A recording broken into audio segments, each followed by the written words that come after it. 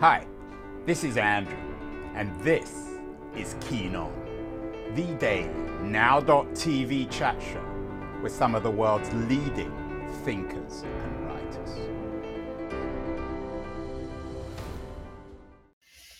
Hello everybody, it's February the 17th. It's early afternoon on a warm, late winter or perhaps early spring day in the Bay Area in San Francisco. I'm thrilled that my guest today is also from the Bay Area, so we're going to have a very Bay Area kind of conversation. We've done a lot of shows over the last few months, particularly in COVID, about how broken the American medical system is, the healthcare system. We did a show even this morning about the crisis of Big Pharma.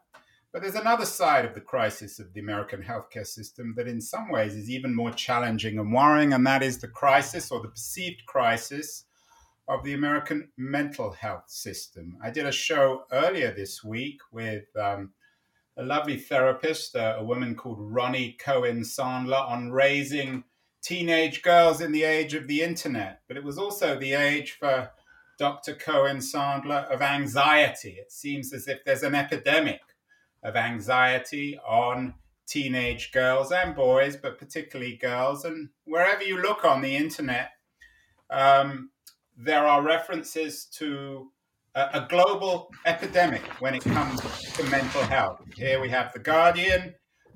Psychiatric Times asks whether the country is experiencing a mental health pandemic. Of course, this language of pandemic is now natural to us in our age of COVID. Another academic asks whether mental illness is the next US epidemic. We've got epidemics on our hands, on our minds. And Axios, very distinguished online publication, asks whether America's shadow epidemic is of mental illness. I even found an interesting reference to us being hollow men, whatever that means, the worldwide epidemic of mental illness. It's a very serious issue, particularly for people with parents or relatives who are suffering, or children, of course, who are suffering from mental illness. And I'm really thrilled and honored today that we're talking to one of America's leading authorities on mental illness. His name is Dr. Thomas Insel. He's currently California's mental health czar. He's also, in a very distinguished career, run the National Institute of Mental Health. And he's the author of a new book, Healing: Our Path from Mental Illness to Mental Health. It's out next Tuesday, but I'm thrilled that he's talking to me today from his home in Pleasanton in the East Bay. Tom, welcome. Epidemic, is that an exaggeration? Are we over-dramatizing the crisis of mental health in an America already riven by the epidemic of COVID? Well, first of all, Andrew, what a pleasure to be here. I'm delighted to have a chance to chat with you today. Epidemic, I don't know that that's helpful. I think we're in a crisis. I think we were in a bit of a mental health crisis before the COVID pandemic, but it's so important to realize that, COVID was a pandemic about an emerging illness that we didn't know about before, though it was related to other forms of SARS-CoV-2. But what is different about the mental health crisis is it's not an emerging illness. These aren't new problems. These are problems that have been with us for a while. We have a crisis, but not because of an epidemic. We have a crisis because of a failure of care. It's a care crisis, not a pandemic in the sense that we now have a new problem that we have to figure out what to do with. So I do think it's important we're careful about our words. And I think it's useful to say, yes, we're facing a mental health crisis, but I think we need to understand this is of our making. This isn't something that is new. It's not something that we need to begin to understand, like what's causing this. We know a lot. We actually know what to do. And to be really clear, we used to be much better than we are today at how we face the same challenges of serious mental illness. schizophrenia, bipolar illness, severe depression. These are disabling, they're deadly illnesses. We're in a crisis around them because of our failure to be able to take care of the people who have these illnesses that have been with us for centuries.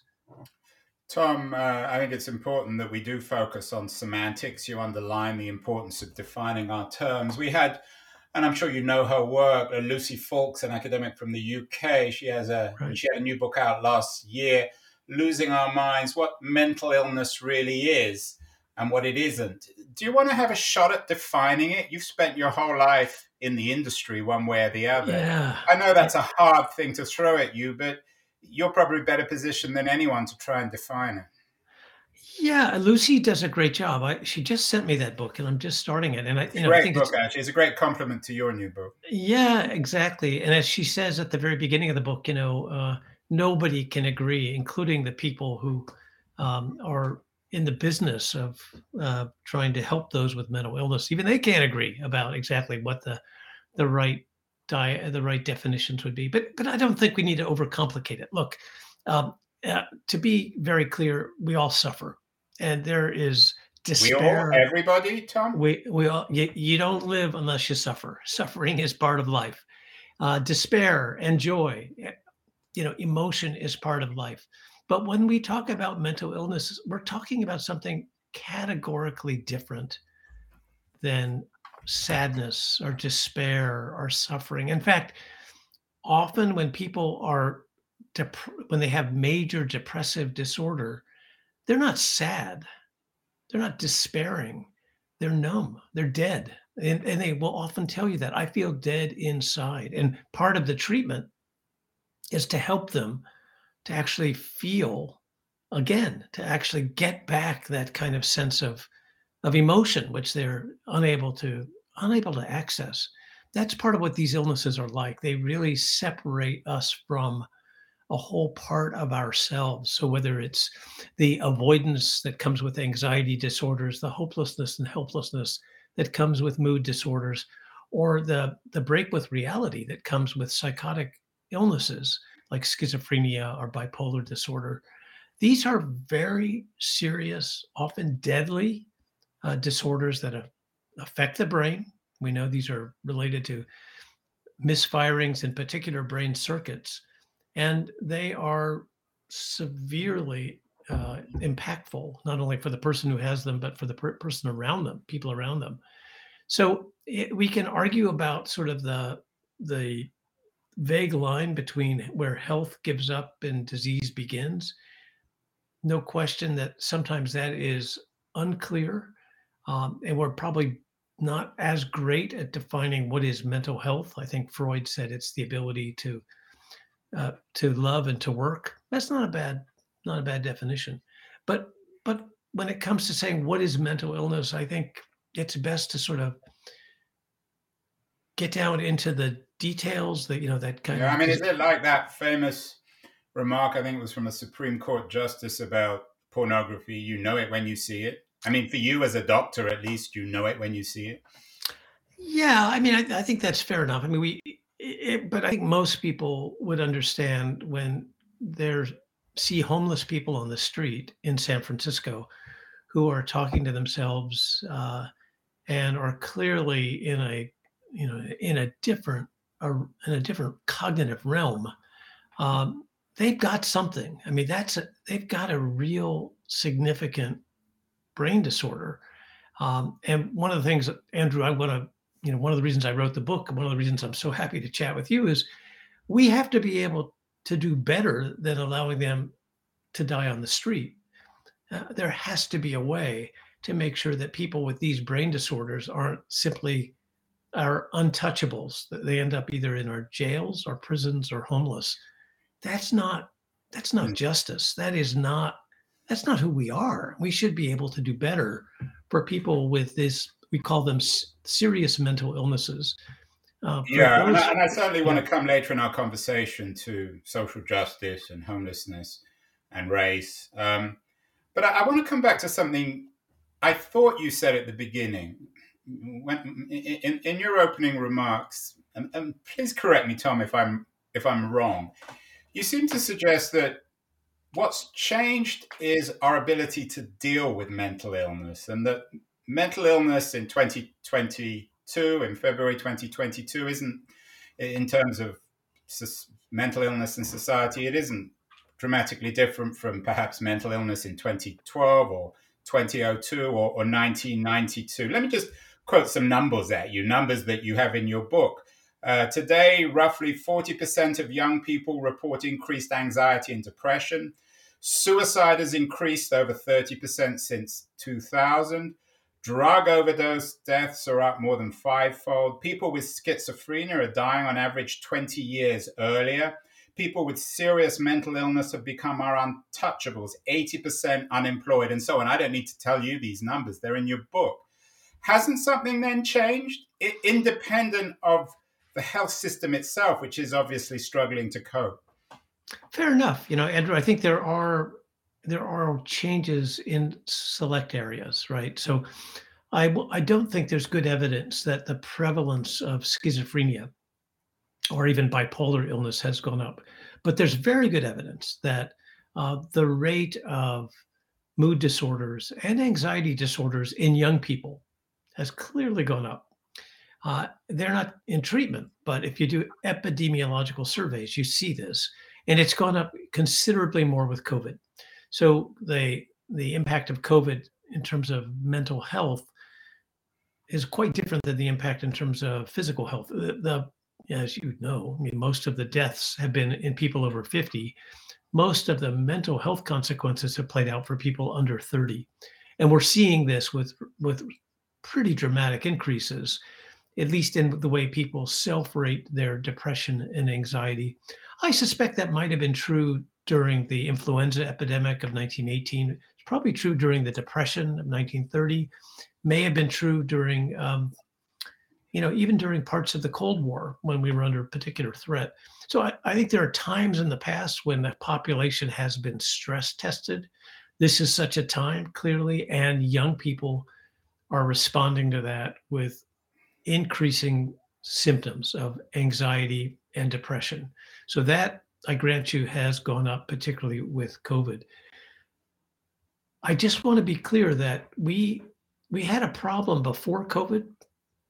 And while there were increases even then, and you could see the increases beginning around 2005 or so, with more depression in people under the age of 25, overall, unlike what one sees with the emergence of a new epidemic, there hasn't been a profound increase in the prevalence of any of these disorders. The one exception has been in the amazing increase in drug overdose deaths. And that is, if we weren't talking about COVID and we were having a discussion about what are the public health crises of the day, yeah, it would be drug overdose deaths, which this year surpassed 100,000. 15 years ago, it would have been certainly under 10,000. Tom, how much of that is connected with the crisis of big pharma? I'm sure you know the work of John Abramson as well. He was on the show a couple of weeks ago. He's, as you know, extremely critical of big pharma. He even wrote a book, Sickening: How Big Pharma Broke American Healthcare. Is the crisis of mental health in America bound up in the crisis of big pharma? I don't think so. There is a piece of it that we can dig into where, and certainly, if we're talking about drug overdose deaths, and we have to talk about opiates, and then we talk about marketing of opioids in the 90s. Absolutely. So that's, for me, a different chapter. I don't actually think about drug overdose deaths as specifically part of the mental health crisis. Well, it's related, and it can be either a cause or a consequence. When we talk about serious mental illness, there's a pharma connection there, but let's talk about that for a moment, because it's not maybe what one thinks. There's a kind of narrative that in America, we are over medicating everybody. And there are certainly people who are on medication who don't need to be. But the data would say something quite different. When you do the epidemiology, what's most striking is the number of people who have mental illnesses which could benefit from medication who aren't getting treated. In fact, the real story about our mental health crisis is not an overtreatment story. It's an undertreatment story. It's that more than 50% of people who should be in care are nowhere near it. And that is particularly true for that group of young people who, as I said, have had an increasing prevalence of depression and anxiety. When you look at that population, more than 60% are not getting treated for it. So, and it's interesting because the anecdote and the anecdotal, I wouldn't say evidence, but the rumors are that this young generation, our kids, are more medicated than any other generation in the past. Are you saying that's incorrect? I'm saying that and it may be different during COVID. I don't know. I don't think so. But if you look at the epidemiological studies that were published between, let's say, 2015, 2020, what you see is what's most prominent in them is that there is this shifting up in prevalence, but that the vast majority of these kids are not in care.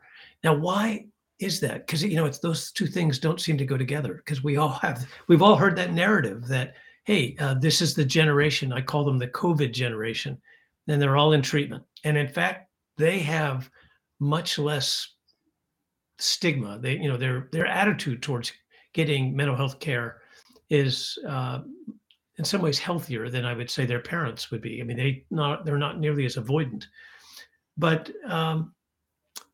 it doesn't show up in the data. It doesn't show up in the studies. You don't see a huge overuse, or you don't see that. I mean, you see like high levels of, for instance, stimulants being used in a certain class and a certain group of kids. But it's equally true that you've got under treatment as well as having over treatment. So I think we have to figure out a way to make sense of those two narratives. And really what it spills into this idea of a mental health crisis in which the problem really isn't so much access to treatment, it's quality of care. And that's where we're failing. I am speaking with Dr. Thomas Insel, the author of Healing, Our Path from Mental Illness to Mental Health. First half of this show, I'm afraid, has been rather depressing, rather dark about the rise of mental illness. The second part, I think, will be a little bit more cheerful, a little sunnier. We're going to talk with Tom about the path from mental illness to mental health. So we're going to take a short break now. We'll be back in about 60 seconds, Tom, and then you can get all cheerful on us. You can tell us how we can fix all this. So Can't wait. Talk again in about 60 seconds. So put your smiley face on, Tom, and we'll be back with you in a minute. Hi, everyone. Andrew here again. I'm not sure if you're listening or watching or even reading about this Keen On show. I certainly hope you're enjoying it, but I wanted to remind you that there are many different ways you can use to enjoy my Keen On show. The first, of course, is by, in a very traditional way, subscribing to the audio-only podcast. You can do this using Apple or Spotify or Castbox or many of the other traditional podcast distribution platforms. We're on all of them. And if you want to access all the podcasts together, you can go to my LitHub page in their podcast section, which is dedicated to all the interviews. If you're into watching this, as opposed to simply listening, if you follow me on Twitter at AJ Keen, you can watch these shows live, and you can do the same if we're connected on LinkedIn. I'm not on Facebook. I'm not a great fan of Facebook, but LitHub is. And on their LitHub live page, you can watch these shows live as well. In terms of recorded videos, not live, you can see all the shows on the LitHub YouTube page. So whatever your preference, whatever your taste, whether it's video or audio or text, there's no excuse for not watching or listening to my show. Now, back to Keenon. We are back with Thomas Insel, the author of Healing, Our Path from Mental Illness to Mental Health. Many of you will know Tom because he is currently the mental health czar in California. He's run a series of very important institutes, including the National Institute of Mental Health. But he's also been in and out of private companies. He's a Bay Area-based guy. He's worked with a Google company. He even worked with his daughter at a startup.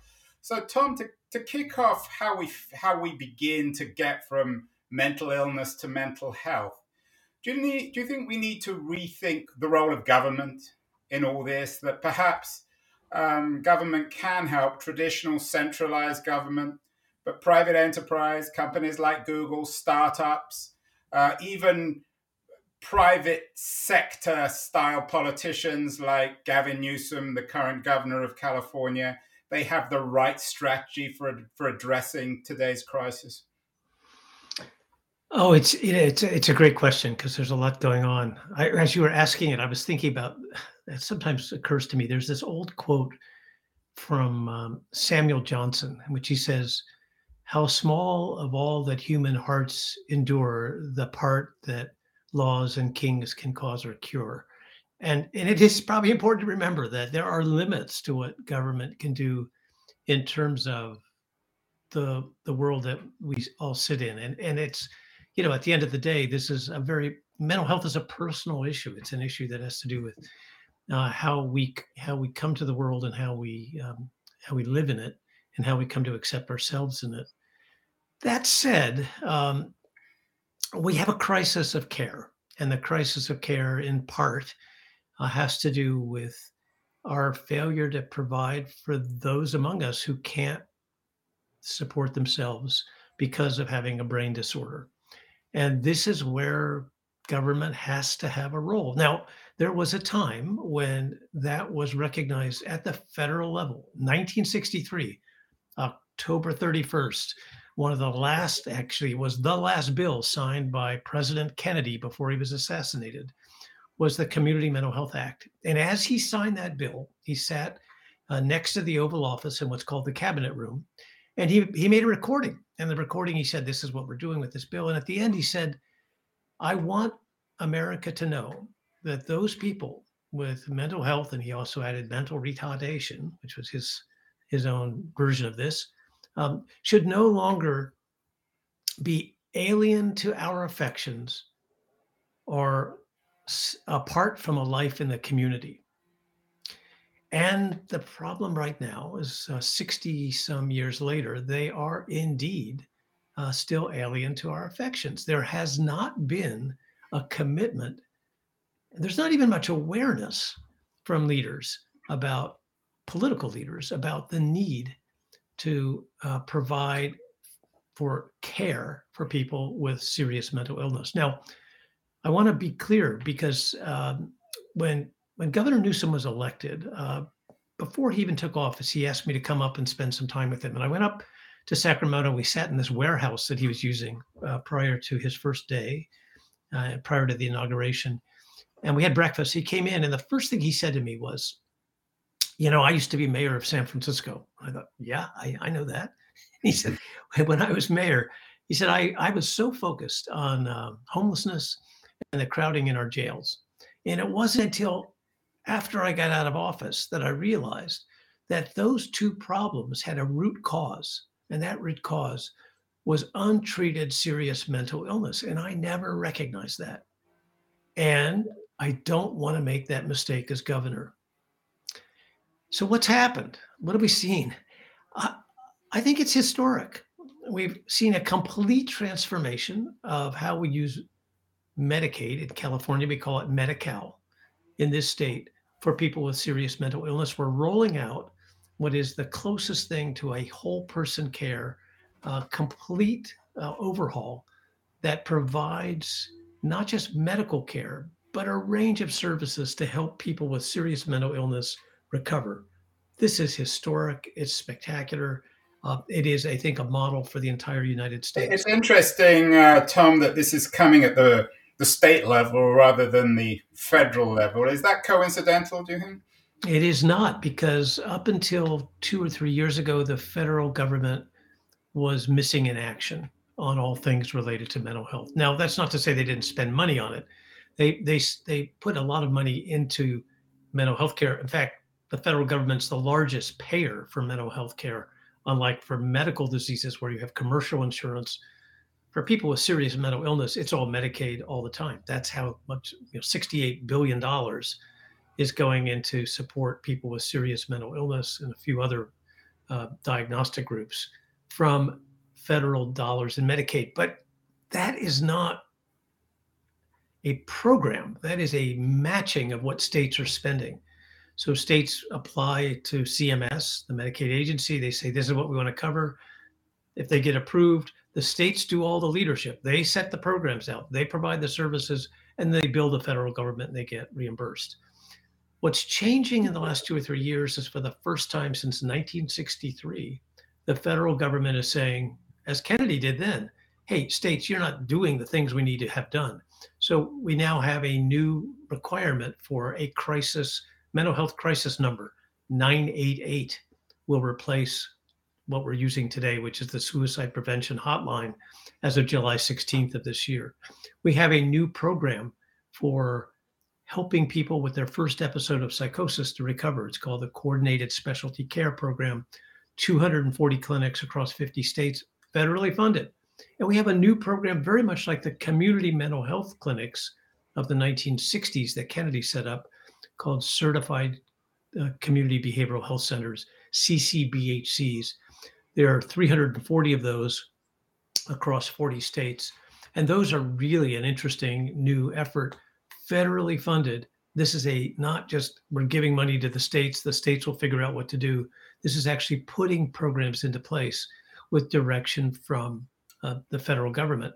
That's a whole new story, and it's one that we haven't seen literally since the 60s and 70s. You talk about the crisis as sort of reflecting the soul of the nation. And of course, one of the things most affecting the soul of the nation throughout its history has been race. You touched on that earlier in terms of the homeless communities in San Francisco. We've done so many shows on this. I had a wonderful guest a few weeks ago, Michael L. Walker, who went to jail and talked about the impact on mental health of the experience. What can we do in terms of reforming our criminal justice system to also address the crisis of mental health, and as well, of course, as to address the profound injustices associated with race in both? Well, there's two issues. My basic stance is that the criminal justice system doesn't need to be in this space, right? I think that is a gross injustice. But it is, for better or worse. It's unavoidable, isn't it? No, it is avoidable because it never used to happen. This is a new phenomenon, and people don't understand that. In the same way, we haven't always had this degree of homelessness.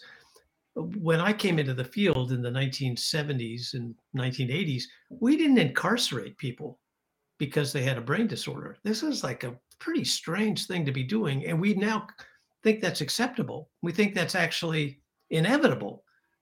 It's neither. We don't need to have people with schizophrenia going to jails and prison in order to get treatment. How can that be right? How could that be optimal for anybody? So that needs to be fixed, and it can be fixed. And I say that because we never used to do it. So there must have been a way we avoided it. And remember, it's not because we have a lot more people with serious mental illness. It's because we have a lot fewer beds. We don't have the hospitals. We don't have the healthcare infrastructure or the capacity to be able to take care of them in the healthcare system. So, hey, jails have become the default mental health system. Now, I don't know of a warden of a jail who wants to be doing that.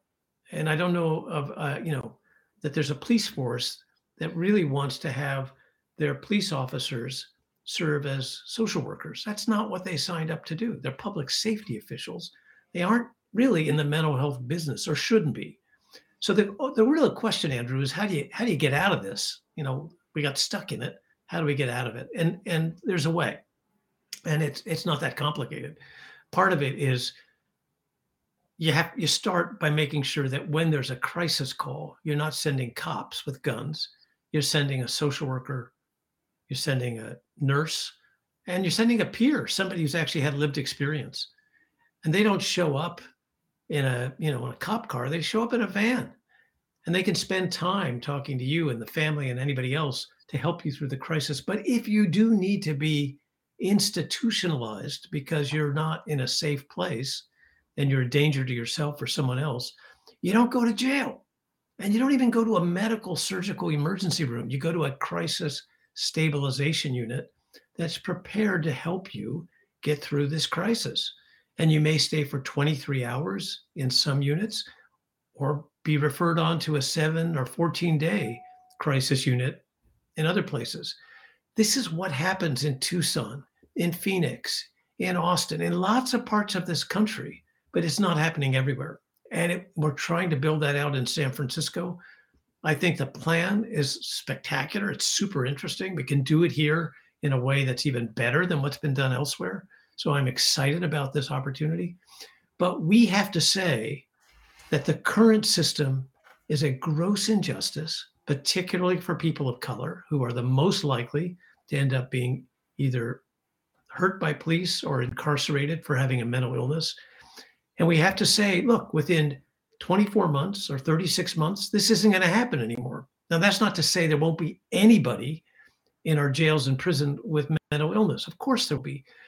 All I'm saying is that the prevalence of schizophrenia and bipolar illness and severe depression in the city jail should not be any higher than it is outside the city jail. And that's unfortunately not true. 5% of the population has a serious mental illness. 25% of the jail population has a serious mental illness. That's not right. Tom, I'm proud that you're working with Gavin Newsom. He's been on my show several times, actually. If I could just, I should probably correct that. I did work with the administration in the first year, but over the last, what has it been, almost 2 years. You mean the Biden administration? No, with the Newsom administration. So I volunteered to help the governor as bizarre, you're kind of working with him, right? I was. I'm actually not actively in that role anymore. I still advise Mark Ghali, I see. the Health and Human Services Secretary. But over the last 2 years, during COVID, I have not been involved. I've been following what they're doing with interest. And if I can put in a plug for one other thing you should be watching, which is just stunning, is that this governor and this legislature in California in the last 6 months have decided to make this huge investment in child and youth mental health issues. $4.4 billion investment. By my calculation, that is 100 times bigger, at least 100 times bigger than any previous commitment to youth mental health. And what's in that package is utterly transformative. It's so interesting. Now, it's early days. We're still getting started on all that, but I think we can expect to see some really exciting new initiatives that allow us to get upstream from this whole problem. So we're not just in a crisis all the time, dealing with people when they're at their worst and their most vulnerable moments, or dealing with people who have chronic and persistent mental illness at kind of stage 4. What this new effort allows us to do is to move way upstream, help to future-proof a generation so that they're less likely to become disabled and less likely to develop some of these illnesses we've been talking about. Well, you are, for better or worse, a veteran of some of the political challenges. You gave an interesting interview I was listening to earlier about why we're afraid to discuss mental illness. In terms of politics, is the issue ultimately that we're not collectively as a society willing to address it, or is the issue really political will and money and resources? Yeah, Andrew, I think it's a bit of both. I think, for one thing, it's not really a political issue as much as a personal one. When I was in Washington, I was always fascinated by this because I'll confess that I tend to think of mental health mixed in with social justice issues through rather progressive lens. And yet the people who would come to me to want to talk about mental health issues and what they could do about it were some of the most conservative Republicans in Congress.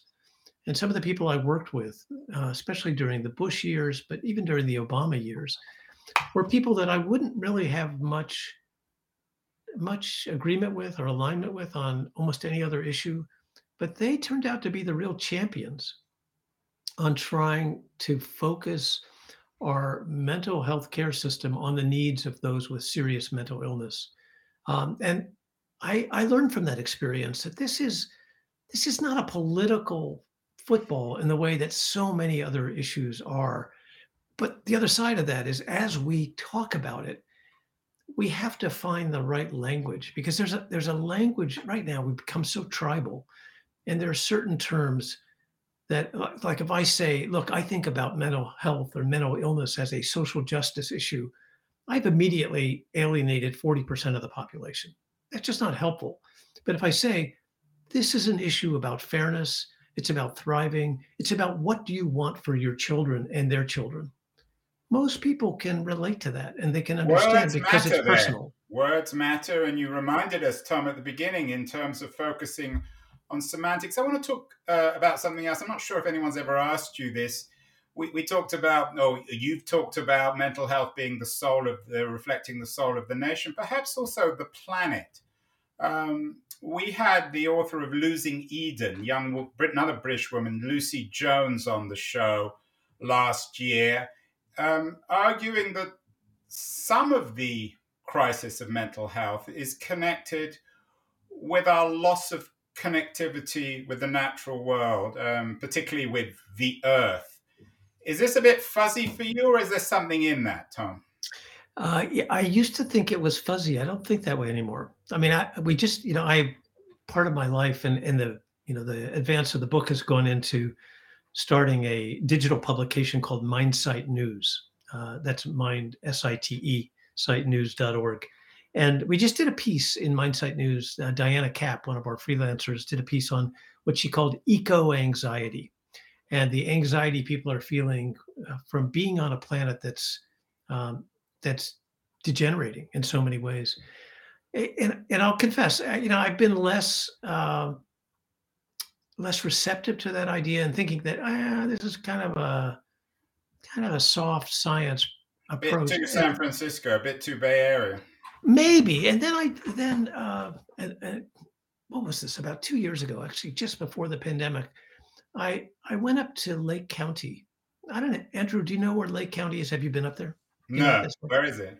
Yeah, Lake County is about 2.5 hours north of San Francisco. It's a beautiful part of the state. So it's near Sacramento, or further to the coast? It's north of Napa, just Okay. straight up from Napa, 2 hours. And it's a spectacular area, so scenic. But it's the place that was really hammered by the first set of fires in So 2017. that's where Paradise is. That's a little bit east, but that's Butte County, but it'll give you the same idea. In those counties, what you see is just a mental health crisis in so many ways. I mean, you have a whole Lake County, 50% of the county was burned, and you have an entire population that has lost their livelihoods, their homes, their communities. And what the result is people are all living in RVs. It's a little bit more like a refugee camp than a typical than what it was, let's say, 10 years ago. There's no question that the people who are left behind, because many, many people have left altogether, but those who couldn't leave and ended up staying, are facing what is just a horrific situation in terms of their mental well-being. So I guess I'm maybe less sensitive to eco-anxiety in that kind of sense that I'm worried about what's happening to the ice shelf and the coral reefs. Yeah, I get that. People can worry about that. But when you see what happens in a community that has been devastated by fires, which are driven by climate change, and you realize that that's going to happen at just a huge scale, that large parts of Bangladesh will be underwater. large parts of our planet are going to face what Lake County and Butte County have endured over the last 2 or 3 years, then you start to worry. Then you think, hey, how are we going to be able to support a population that's under that kind of threat? Tom, I got to ask you the social media question. I'm sure people ask it to you every day. What is the role of social media, particularly in the mental illness of young people? Dr. Ronnie Cohen talked extensively about this. We rarely have a show where someone doesn't address the impact of social media and the digital revolution on our sense of unhappiness. What's your sense of this? Yeah. So you got to know, at heart, I'm a scientist. I spent most of my career in a lab, and to be a good scientist, you're always questioning the prevailing narrative. You're always looking at, you don't believe the wisdom of the crowd, and you're always assuming that whatever the dominant paradigm is in science, it's probably wrong. And so your job as a scientist is not only to question it, but to overthrow that paradigm with great experiments and great data. On this question, I'm going to do that. I mean, I'm not going to argue that social media has been part of the problem. Of course, it's been part of the problem. Everybody says that. Everybody knows that. We all have that experience, especially during the pandemic. And any of us who have kids or grandkids can see it play out. What I want to ask is the flip side of that question, and that is whether social media can be part of the solution. Because it feels to me that one of the great deficits of our mental health care system, as I mentioned before, is that people aren't engaged with it, that they're almost every place except in the care system. So yeah, they are homeless, they are in jails, they are living in someone's basement, and they are largely online. So the question I would ask is, could we take that last opportunity, that chance that a lot of, especially young people, are spending so much time either gaming or on social media, and make that the opportunity to engage them in the kind of care that really matters and really helps. We have an initiative underway now through the Mental Health Coalition to begin that conversation with most of the major social media companies. And they're actually quite receptive. Now, whether this will go forward or not, I don't know. But it's a chance to ask, could we change that narrative? Could we actually create the kind of pre-competitive cross-company effort that says, with a huge increase in suicide in young people, maybe we should be doing more to try to make sure that we reverse that trend. They're on our sites. We may be the last one to see them before they take an overdose or they jump off a bridge. Did we miss an opportunity? Could we be doing more? And that's a question I think the companies are asking. We at the Mental Health Coalition are asking. And we're trying to say, let's think differently about this. Okay, you can bash the companies all you want. That's very popular to do now. Everybody wants to join the techlash. But you can't argue with the fact that they have solved the engagement problem. In fact, they may have turned it into an internet addiction problem. Let's use that. And let's use that to be able to help somebody in a way that we haven't been able to do in our brick and mortar or even sometimes in our telehealth mental health system. Thinking differently is a term that Apple has used to sell products, but it's also something that you've discussed on a number of different levels. I saw a really interesting piece you wrote with Danielle Schlosser last September about a renaissance for psychedelics, filling a long-standing treatment gap for psychiatric disorders. So thinking differently in a quite literal sense. We had the Columbia University professor Carl L. Hart on the show recently. I'm sure you know his book, Drug Use for Grown-Ups. Are psychedelics part of the conversation, possibly? Tom, is it something that we need to address, thinking differently on a couple of different levels, both scientifically and culturally? I think so, but not in the way that you might presume. And the reason I wrote that piece and the reason I'm excited about what people are calling this psychedelic renaissance is that when you look at the groups that are developing MDMA for PTSD or psilocybin for depression, they're talking about psychedelic assisted psychotherapy.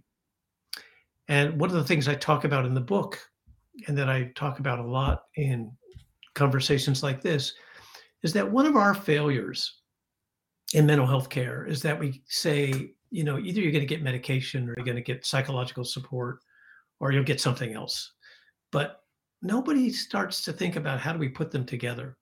Now, the irony about the psychedelic renaissance is that they're talking about giving psychedelics in the context of therapy. In fact, the MDMA folks say the drug itself is only important to the extent that you're able to be prepared for it psychologically and you're able to integrate it after the experience. So they have a kind of bundled and pretty well structured psychotherapy experience that helps people to take the medication and grow with it. We aren't doing that when we give antidepressants or antipsychotics. We treat them as if there's a magic bullet. I imagine for a moment, Andrew, that somebody said, I want to learn to play the violin. Do you have a pill for that? You'd say, well, actually, if you have a tremor, we can help you with a pill could help with a tremor, but it actually takes some work. It actually takes learning some skills, and it's going to take some time. It's the combination. We'll help you with your tremor, and we're going to help you learn and get those skills. That's what we're not doing here. And yet with psychedelics, that's very much the model people are talking about. So do I think that psychedelics in and of themselves are going to be the revolution? No. But I think by combining them with psychological treatment, there's something here that is better than what we're doing today. Well, you're beginning to cheer me up, and I'm sure you've cheered up many people in the audience. Thomas Insel's new book, Healing: Our Path from Mental Illness to Mental Health, tells a lot of truths that people won't want to hear, but it also offers a path to mental health. It's a very important book. It's out next week. I think anyone with any interest in this area, and we all have interest, need to read it. Congratulations, Tom, on the book. What else should people be reading in mid-February 2022? Oh, let's see. What have I finished recently? I just read Sam Quinones's book, The Least of Us. Yeah, Sam was on the show. Talk about a dark book. Yeah. What do you think, Andrew? What was fentanyl? Oh my God! Yeah, that's a terrible. What did you think? It's a downer. It's a bummer. Mildly. Yeah. But I'm glad I read it. I learned a lot, and I loved his first book, which I thought was brilliant. The other book that it's been out for a bit now, is a wonderful book about this problem of the incarceration of people with mental illness. It's called Waiting for an Echo by Christine Montross. Somebody you might want to have on the show. I'd love to. Do you know her? I do know her. She's spectacular. I'll jump on you and you'll have to introduce me. We'll do it. She's a psychiatrist, works in jail psychiatry, but kind of like the conversation we've had here. She said, yeah, this is a friggin' mess in the United States. So she goes to Norway and spends time in the prison system there. And she says, so this is what it could be. It's actually quite an uplifting book when you realize that. Well, I think the thing with all this stuff is it requires talking and listening. I mean, there are no simple fixes. There are no pills. This is an ongoing, endless conversation which we need to have. And I'm thrilled, Thomas, that I've had this conversation with you and that the conversation continues in your book. It's a conversation without end. You don't fix everything, but you direct us. Tom, to end, as I'm doing with all my guests these days, I wanted you to tell me who runs the world. Thomas Insel, MD, and master of all forms of analysis of mental illness. Who runs the world? Well, yeah, the best I could say is who runs my world, and I'd like to think that I do. I mean, I think each of us, at the end of the day, are held accountable for our own experience. So, and Andrew, I would hope that you run your world. I don't know that, to go back to my Samuel Johnson. Run it as well as you run your world. I try, but it's a bit chaotic. You seem to do quite well. But, Tom, a real honor to have you on the show. And I'd love to get you back because this is such an important conversation on so many levels, medically, culturally, politically.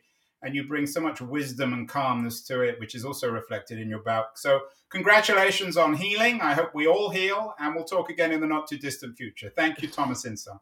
Thanks so much for having me.